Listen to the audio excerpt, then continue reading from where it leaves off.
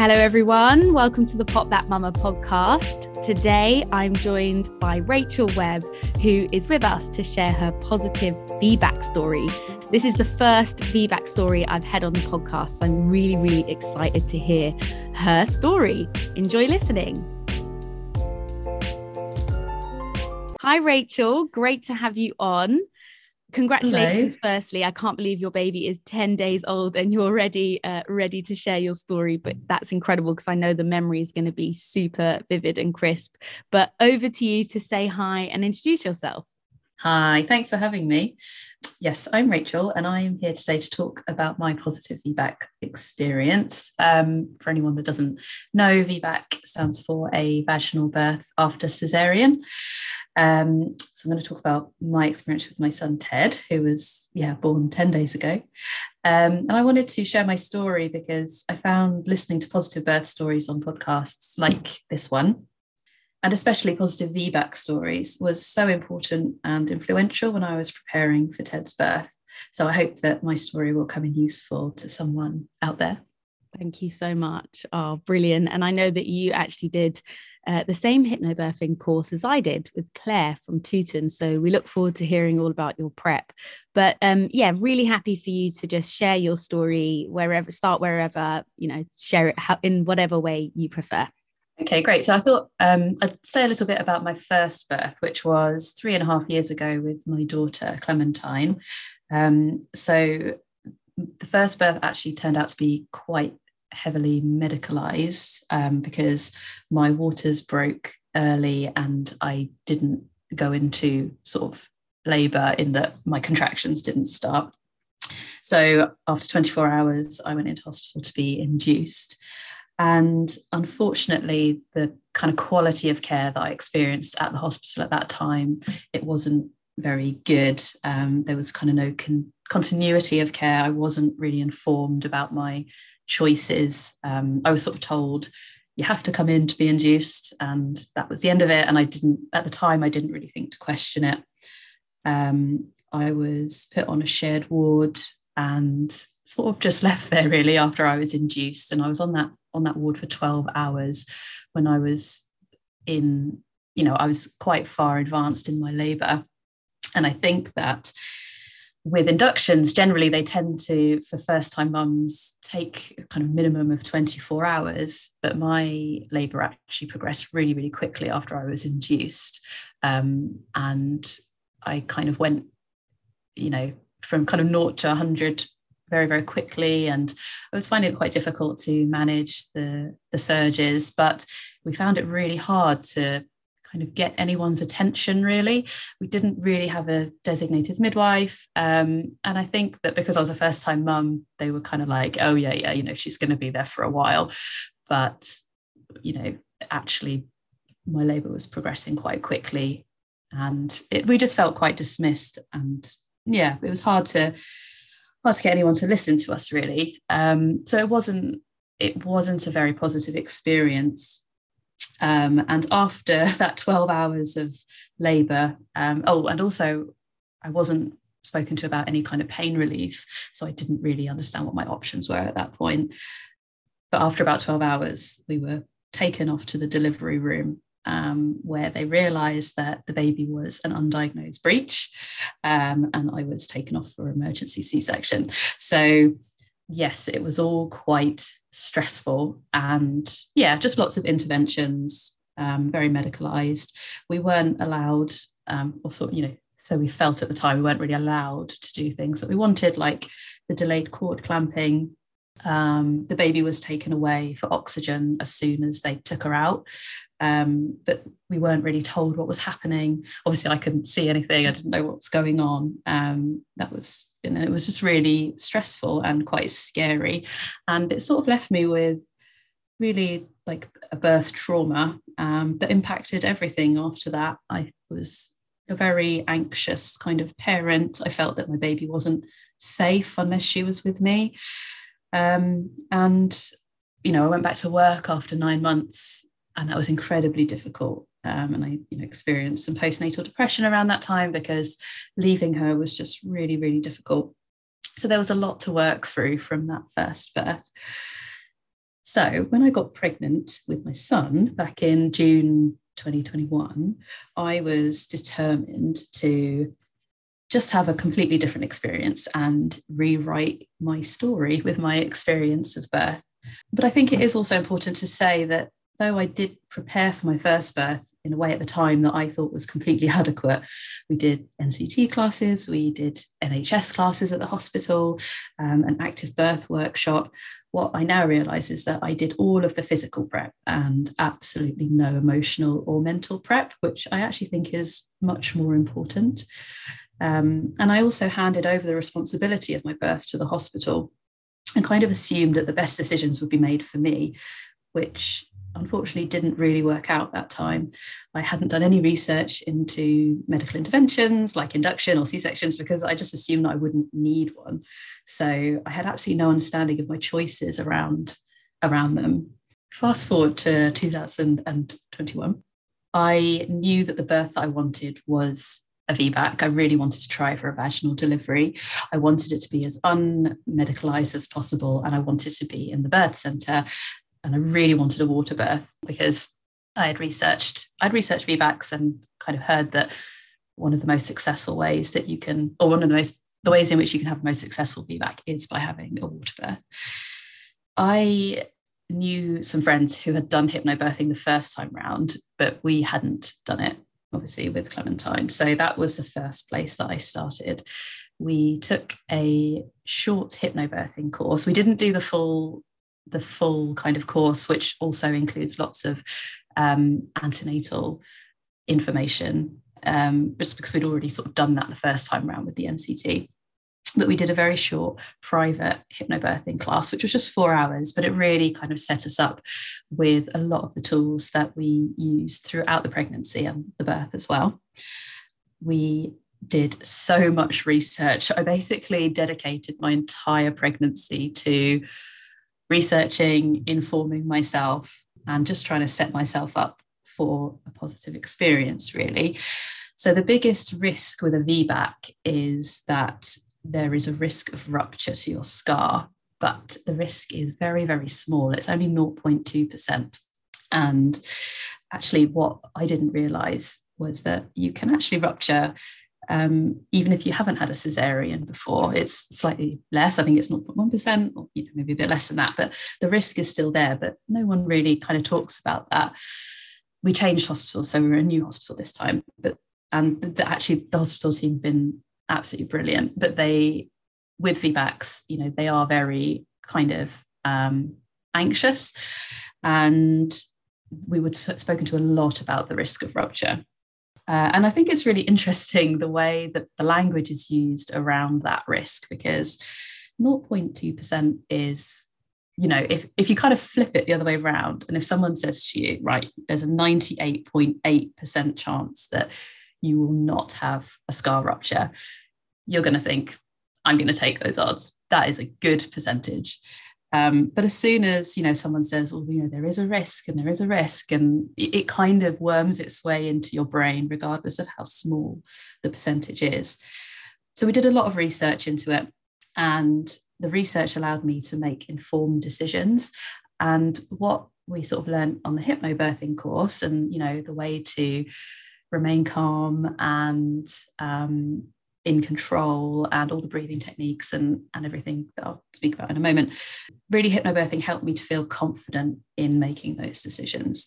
So even when kind of emotional or coercive language was being used by the hospital to try and get me to commit to a more monitored, medicalized setting for my birth, I was able to feel confident in my decisions to sort of politely decline those things that I didn't want. In terms of the birth plan with Ted, so the hospital was very keen on us being on the labour ward with continuous fetal monitoring, where you are kind of strapped in and strapped to a machine, which is continuously measuring the baby's heart rate. They wanted to insert a cannula as soon as we got to the hospital. They would recommend induction or C-section at 40 plus 10. So 40 weeks plus 10 days. And also it would be consultant led. So there'd be lots of folks kind of around, popping in and out, it would just be quite a medicalized setting, which is really the opposite of what I wanted. So I wanted to be on the birth center. I wanted a water birth. I wanted Doppler monitoring, which is when midwives monitor you every 15 minutes with a handheld monitor. I really didn't want a cannula, just because for me, that is, it's quite a medicalized thing. And also it kind of limits your movement and it's just a bit uncomfortable. I was definitely going to say no to an induction this time. And really, I just wanted to be in the care of the midwives with minimal interruption. I just wanted it to be me and my husband and, the midwife team. And in terms of the cannula, it was quite an interesting one because the consultant midwife at the hospital that I was at was very, very pushy about the cannula. And she kind of made out that was the most important thing that we could possibly do was have the cannula fitted. And she kind of used quite emotional language by saying, if anything happens, it's going to be really difficult to get you blood quickly or, get you the help that you need quickly if you don't have a cannula fitted.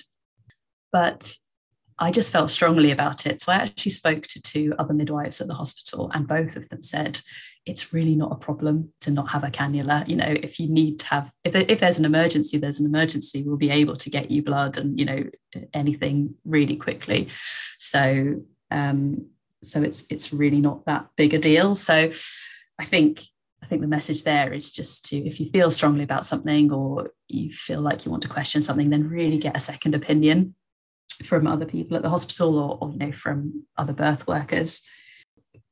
The issue for me with the labour ward is that, and I completely understand why people, feel comfortable on the labour ward. And obviously the labour ward is an absolutely necessary place for some people to give birth in. But the issue for me was that it is a much more medicalised environment, which creates opportunity a lot more easily for intervention. And I was so keen to avoid the kind of cascade of intervention that I experienced the first time around. And I felt that the birth centre wasn't just about having a nice room with a pool. It's the approach itself to the birth. Obviously, there's a lot less access to things like strong pain relief and just less interruption. But in the end, we actually compromised with the hospital. And, I was happy with that. In the end, we agreed to be on the labour ward because they had a special VBAC room with a pool, and they agreed to everything that I wanted, which was, the Doppler monitoring, no cannula. And we agreed with the midwife team that we would be midwife led, but if any doctors kind of wanted to pop in and see us, then they would sort of go through the midwives. So that was our plan. And I felt very happy about that. So the ways in which I prepared for the birth were, obviously I've mentioned the hypnobirthing. With the hypnobirthing, we got some affirmations as MP3s. So I did a lot of kind of audio prep and also visual. So I stuck up post-it notes around my room, kind of with a lot of the hypnobirthing affirmations. I listened to them all the time. It's actually really nice not to have to listen to them anymore because we got so sick of listening to them after a while. There was a really nice, relaxing one that we would listen to every day before going to bed. I listened to a lot of positive birth stories and a lot of podcasts about birth in general. But yeah, the positive birth stories were such a massive help. I read books. So I would really recommend Your Baby, Your Birth by Holly de Cruz. And I read a really cool other one called Give Birth Like a Feminist. I did lots of meditation and kind of visualization. So, part of hypnobirthing is to not only to visualize your birth, like the birth that you want, and kind of familiarize yourself with how you see it happening, but it's also to kind of create a visualization of a place that you find really calming, kind of like your mind palace. So you can go to that place, and it gets easier and easier for you to go to that place just to kind of help you feel calm. And the idea is that when you are in labor, you can kind of go to this lovely calm place, which for me was on the beach in Crete, which is where my husband and I went on our honeymoon. And another thing, and I think actually maybe this was the most influential thing I did, was I flooded my Instagram feed with birth workers, doulas, midwives, people who shared positive birth videos. So anytime I opened my Instagram for like a 5-minute scroll through, I was just absolutely saturated in positive birth content, affirmations, videos, just little snippets of information. And I would really, really recommend doing that to anyone to do that. Some great people that I followed were Kemi Johnson, the Sacred Doula, Badass Mother Birther. They share just amazing videos of kind of really up close and personal of babies being born in a really positive, kind of relaxed way. Birth Uprising, I think the resources that are on Instagram are just amazing. And I was really just trying to reframe my idea of what birth could look like, and just kind of become familiar with all the different scenarios that I could. My husband also did loads of prep. I think that was a really important part of, our journey as well. He did so much research. He was kind of captain research. He read books on how to be a good birth partner. He also listened to podcasts. He listens to your podcast, Poppy, a lot. Positive birth stories. We went over and over our birth preferences so that he was completely confident in advocating for me, because he wanted to undo the feeling of helplessness that he had the first time around, and he equally wanted a positive birth experience with our second kiddo. So yeah, on to the actual birth. So I went on maternity leave and kind of spent the first week just really banking my oxytocin. So just loads of nice walks. I had about 100 baths a day, drank loads of hot chocolate, watched loads of Queer Eye. It was amazing.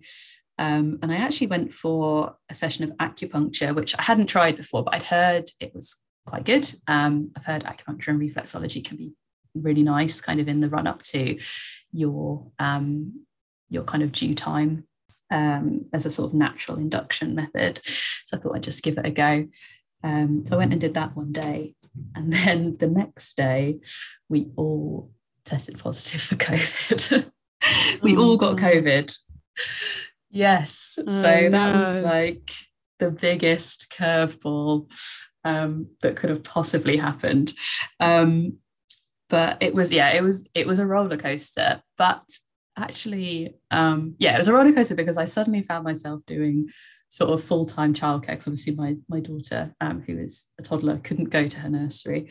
So I found myself doing kind of full-time childcare with a housebound 3-year-old when I was 40 weeks pregnant, which was not how I had planned on spending my maternity leave. But I also noticed around that time that I felt that the hypnobirthing was really helping me to stay calm when our plan was in complete disarray. So one of the affirmations that I used a lot was, I take control of what I can and let go of what I can't. And, there was, for a day or so, it was really stressful because obviously with my daughter having COVID, the plan, if I went into labour, was to send her to my parents, but we didn't want to send her to my parents if she was COVID positive. And also we'd been given some misinformation by the hospital, where one of the members of staff had told us that if Hugh tested positive for COVID and I went into labour, he wouldn't be allowed into the hospital. So that was quite a scary thought to, think about after doing all this prep and, after doing all this prep and all this work. It was suddenly like, there's a possibility that I might have to actually just do this by myself. But yeah, I think that, as I said, hypnobirthing really kind of helped to keep me grounded. I think I was at a crossroads where I could have sort of spun out and just, been really stressed and kind of panicky about it. But, I found myself just coming back to that sort of affirmation, I take control of what I can. And I sort of realized, I can't control when this baby's going to come. He might turn up, tomorrow, or he might be a good boy and stay where he is until we're out of isolation. But there's nothing I can do about that. So there's no point in stressing about it. All I can do is continue to control what I can, which is to continue feeling calm, continue trying to bank that, oxytocin, just relax as much as I can. So luckily, he stayed where he was. So he must have been getting totally mixed messages, obviously, because I had the acupuncture for induction one day, and then the next day I was kind of like, no, stay there, don't come out. But yeah, the first day we were allowed out of isolation, I went and had a lovely day out with my daughter. It was like beautiful sunshine, went to the park. And, on reflection, I think that my body just knew at that point that we were kind of good to go. Like, okay, the stressor has kind of disappeared and we're good to go now, because I started having contractions on that day. Just a couple, kind of, really, really spaced out, kind of once every 6 hours or something like that. I also lost my mucus plug, which was very exciting because I hadn't seen that the first time around. And I had been having, back pain for just a couple of days, kind of that dull sort of back pain. So I really felt things were, starting to heat up a bit. Also that day, I happened to have a hospital appointment, just, one of those kind of checks. And that was a Friday. And they said to me, we really think that, because of the previous C-section, we would really recommend that you be either induced or you have another C-section on Tuesday. And I was like, that's very soon, So they advised me to come in on the Monday just to kind of talk through my options and blah, blah, blah, blah. And I think that, again, hypnobirthing really helped me to stay calm in that moment, because I think there was a time when I probably would have really felt the pressure of suddenly being on this clock, like it was Friday. Oh my God, I've only got 2 days now until I have to go into the hospital and potentially have a C-section. So, but I actually just felt very calm and in control, because I knew I had choices. I knew that I could politely decline having any kind of intervention if I didn't want to. And so that night, Friday night, after I went to bed, I started having more regular contractions from about 2 a.m. I was able to sleep through them. So I kind of thought, okay, I'll see if I can just get through it until the morning. We'll see what happens, because I didn't want to wake my daughter up and sort of pack her off in the middle of the night if I didn't need to. And I felt that they were coming quite regularly, but they stopped in the morning. As soon as my daughter woke up, they completely stopped. And I think that's probably something to do with, oxytocin doesn't really like going into a cold kitchen and making ready brek at 6 a.m. So we kind of just decided to press on with our day as normal. So because the contractions had tailed off and they'd kind of been like quite sporadic over the last 12 hours or 24 hours, we didn't really feel like anything was going to happen really, really soon. So I decided to take my daughter to the library, and my husband went to a spa, which he's going to kill me for saying, but basically because it was a couple of days before Valentine's Day, I'd booked him in to go for a massage as like a Valentine's Day present, obviously not knowing that I was going to sort of start going into labour at that point. But he said to me afterwards, like, please don't tell people that I was in a spa while you were in labour. But yeah, so that was pretty funny. But so we kind of just continue with our day as normal.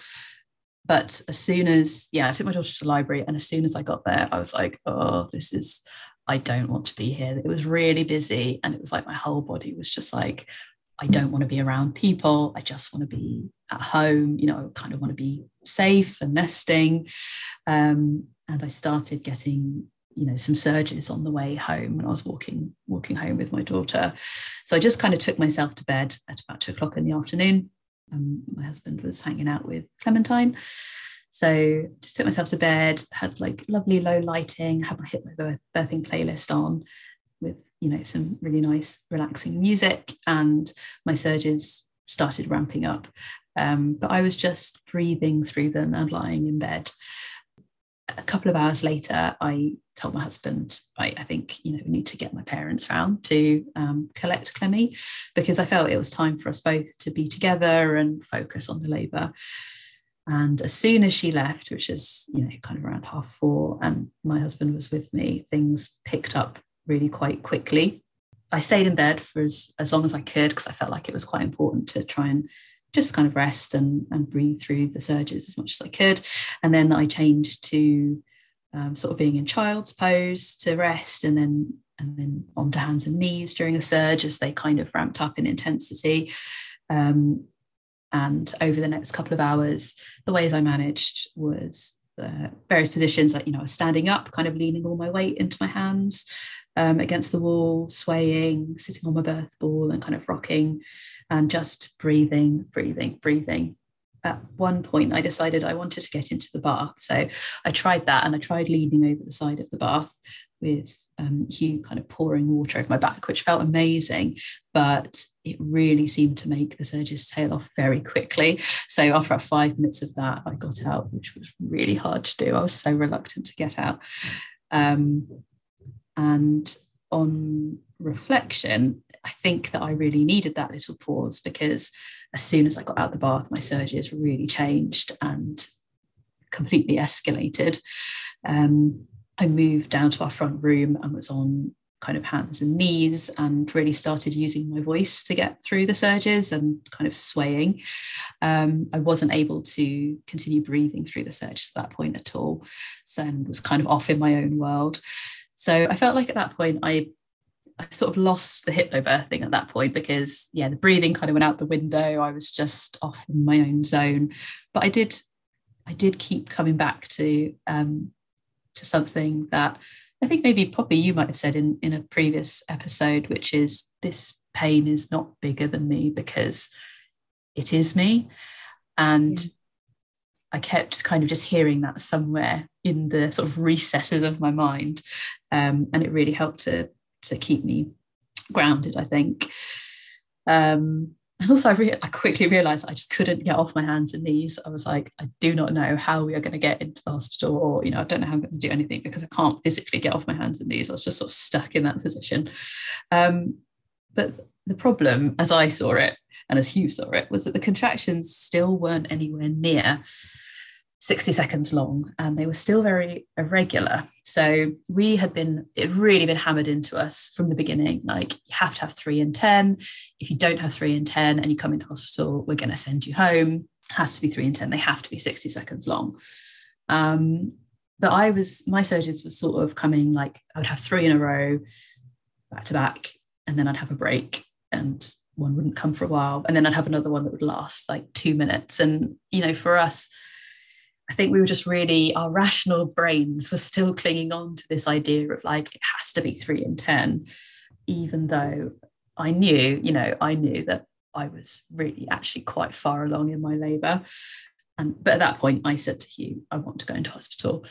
And he tried to dissuade me, because I guess that's what we'd kind of rehearsed, you know, we'd rehearsed, like, we're going to stay at home for as long as we possibly can.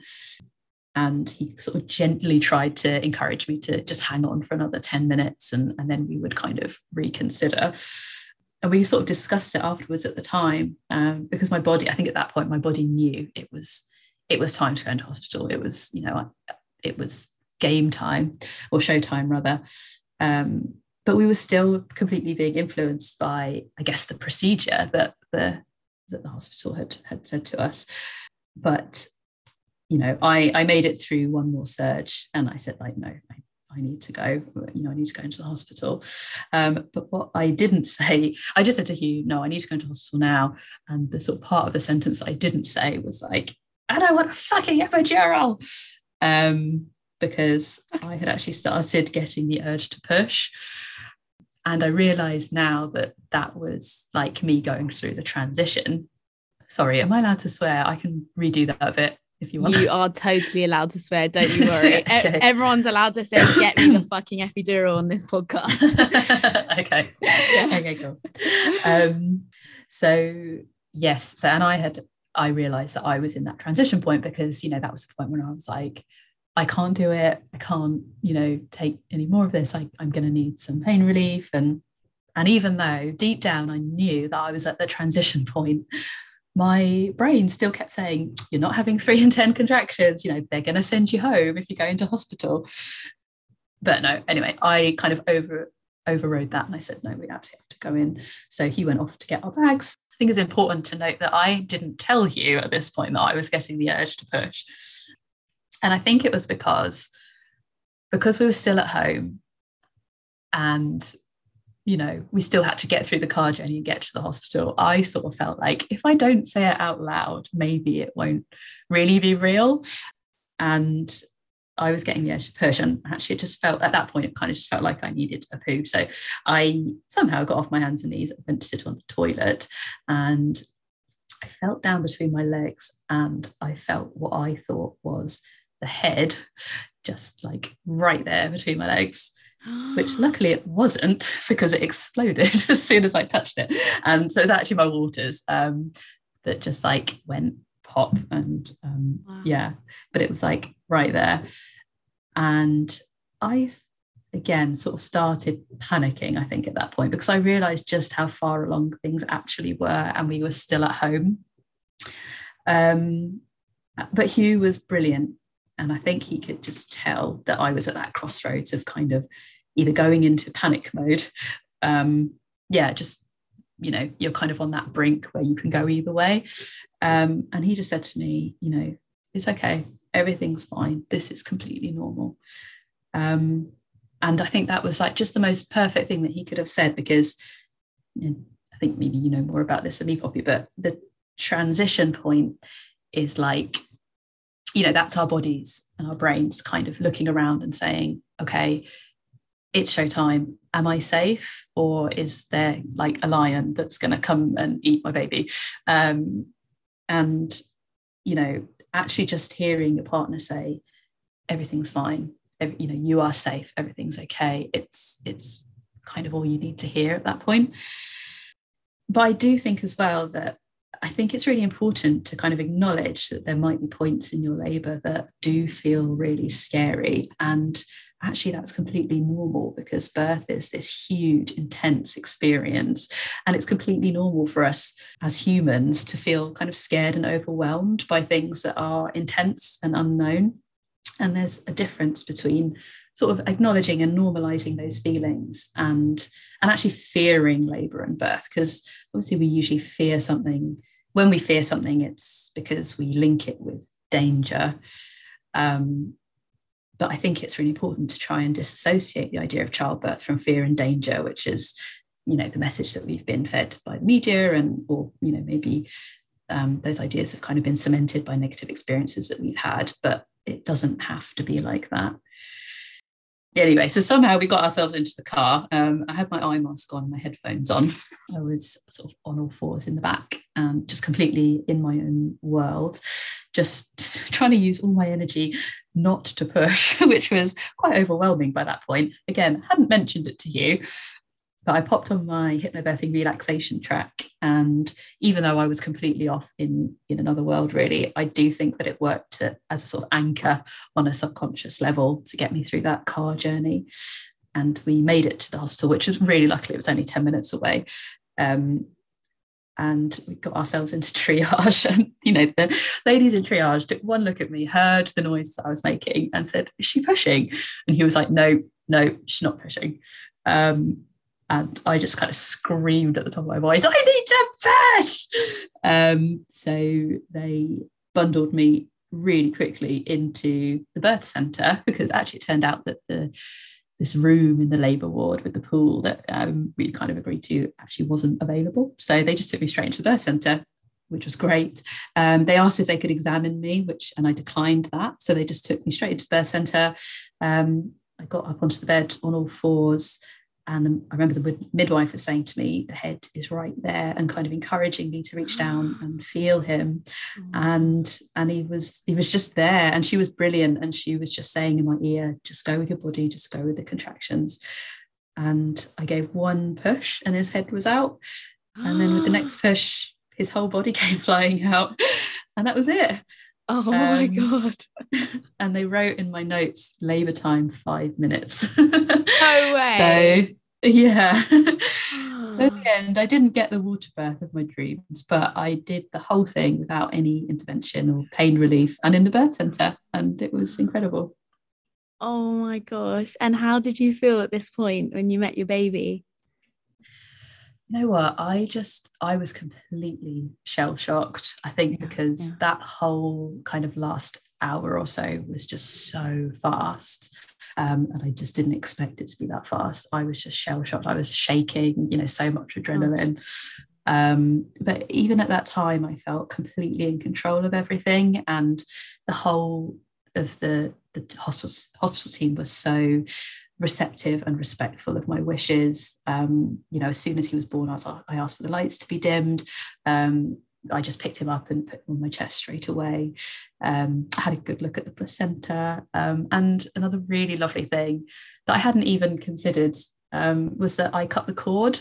The midwife asked me if I wanted to cut the cord, and I was like, yes, that's amazing. So wow. So yeah, it was just such a positive, empowering experience, and one that I found really healing after the first time. Well, that's what I was going to ask next. You spoke about the kind of feelings that stayed with you after your first birth, and how it affected you mentally and the postpartum. And what I want to know now is, like, what kind of feelings did you bring home after this birth, and how has it impacted you? So what I've really noticed is I just feel so calm, after that initial kind of shell shock and the adrenaline. After that had all kind of died down, I just felt so calm, just with my baby. I was so happy that he was safe and I was safe, and I'd had this really empowering experience. And I think that with any kind of trauma, it's not necessarily, you can't heal it, but obviously you just learn. It becomes familiar, and it kind of becomes comfortable, and you can do things that can just to help, like, act as a balm, I think, on some of those traumas. And I think that my birth with Ted absolutely did that for the trauma that I had experienced with Clementine, with Clementine's birth. And just my feelings since then have just been so calm and so balanced, and I felt like I've just kind of gone back to normal, which in reflection, when I think about how I was in the days and hours and whatever, the time after Clemmy was born, it was wild. I was so just out of it. And I think because I'd had so many drugs as well because of the C-section, it just, like, really so imbalanced. But this time I just feel just really, really calm and balanced, which is amazing. Yeah, even in your voice, as I asked you and you just started to explain how calm you felt, I could hear the change in your voice, actually. And because this is so fresh, I mean, it happened 10 days ago, so you've really kind of taken us on a real sort of vivid journey. I feel I really, thank you so much. What I wanted to sort of ask is how has the experience, did it affect your bonding, the two different types of birth? So actually, what I found really interesting was that with Clemmy, even though it was so heavily medicalized, and sometimes I know that can impact the way that you bond with your baby, and can impact all sorts of things like breastfeeding as well.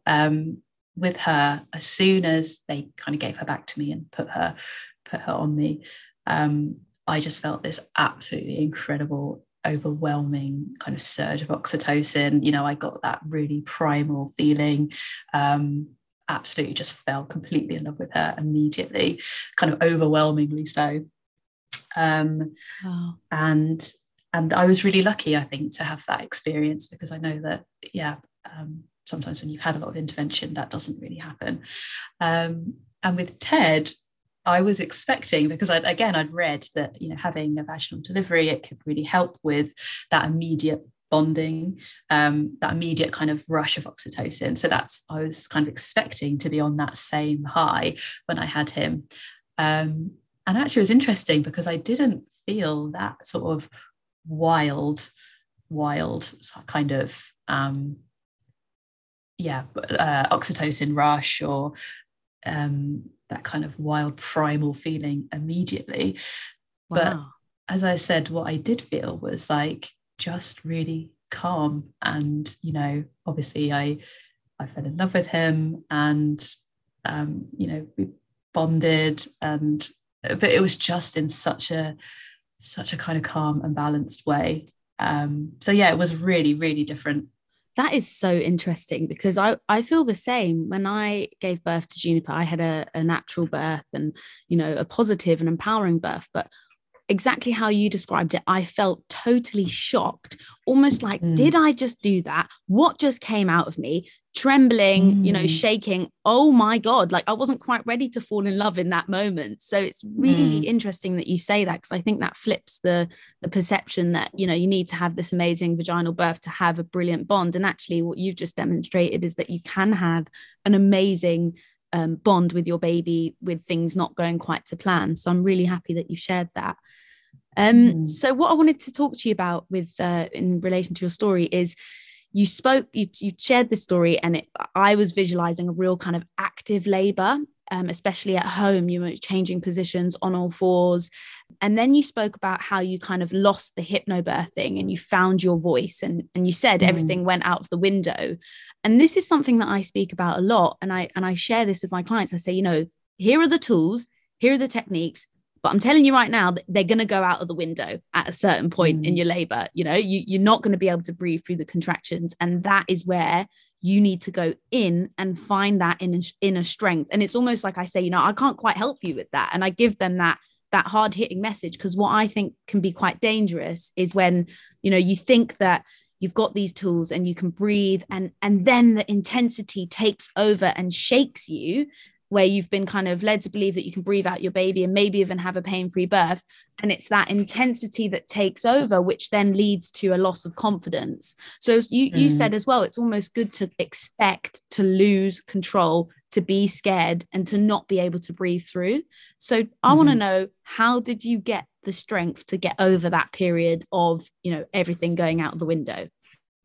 I think the most important thing that I really took from hypnobirthing was the message that I trust my body, and also I trust that my baby is safe. Because I think once you start being confronted by those really big kind of scary feelings, those intense feelings, as you said, when you're at that point in your labor, and you essentially you do lose control a bit, in that, your body absolutely takes over. You can't resist what's happening. You have to absolutely just let it take over you. It's really easy to see that as, to be kind of afraid of that loss of control, and to feel like, oh my God, I don't know what's happening. I don't know what's going to happen next, and kind of spin out, I guess. But what I really, really kept thinking, or what was really important for me, was this idea that I trust my body, and not just to kind of say it, but to really, really believe it. And I think that, if I were to give anyone sort of any advice on their labor, is to really get to a place where you believe that message, and that is what is going to help you to stay anchored, let whatever is happening happen, and know that everything is safe. You're safe, your baby's safe. Obviously, unless your body is telling you otherwise, but to really go with your intuition. And a way to do that, I think, is to, during your pregnancy, or whenever, is to just try and open up a dialogue with your body.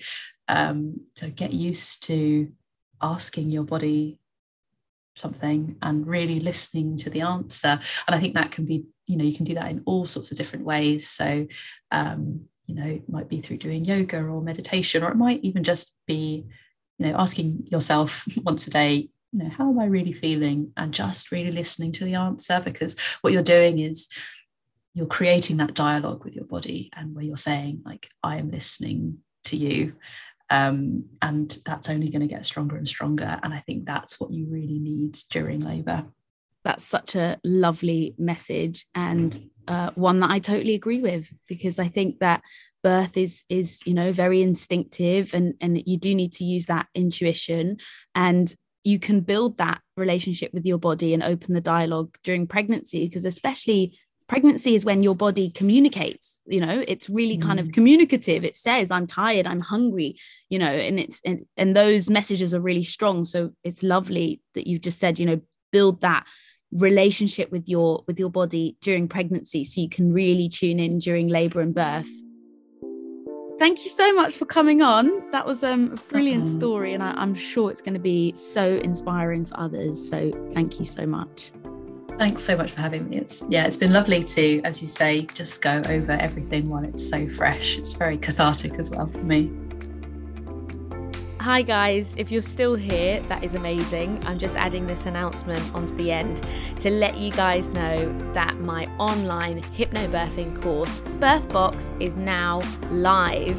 Go and check it out. I've put so much love into this. It's an immersive course that's split up into video and audio content, so really giving you a flexible learning experience. Go and check it out in the link below, and have a lovely day.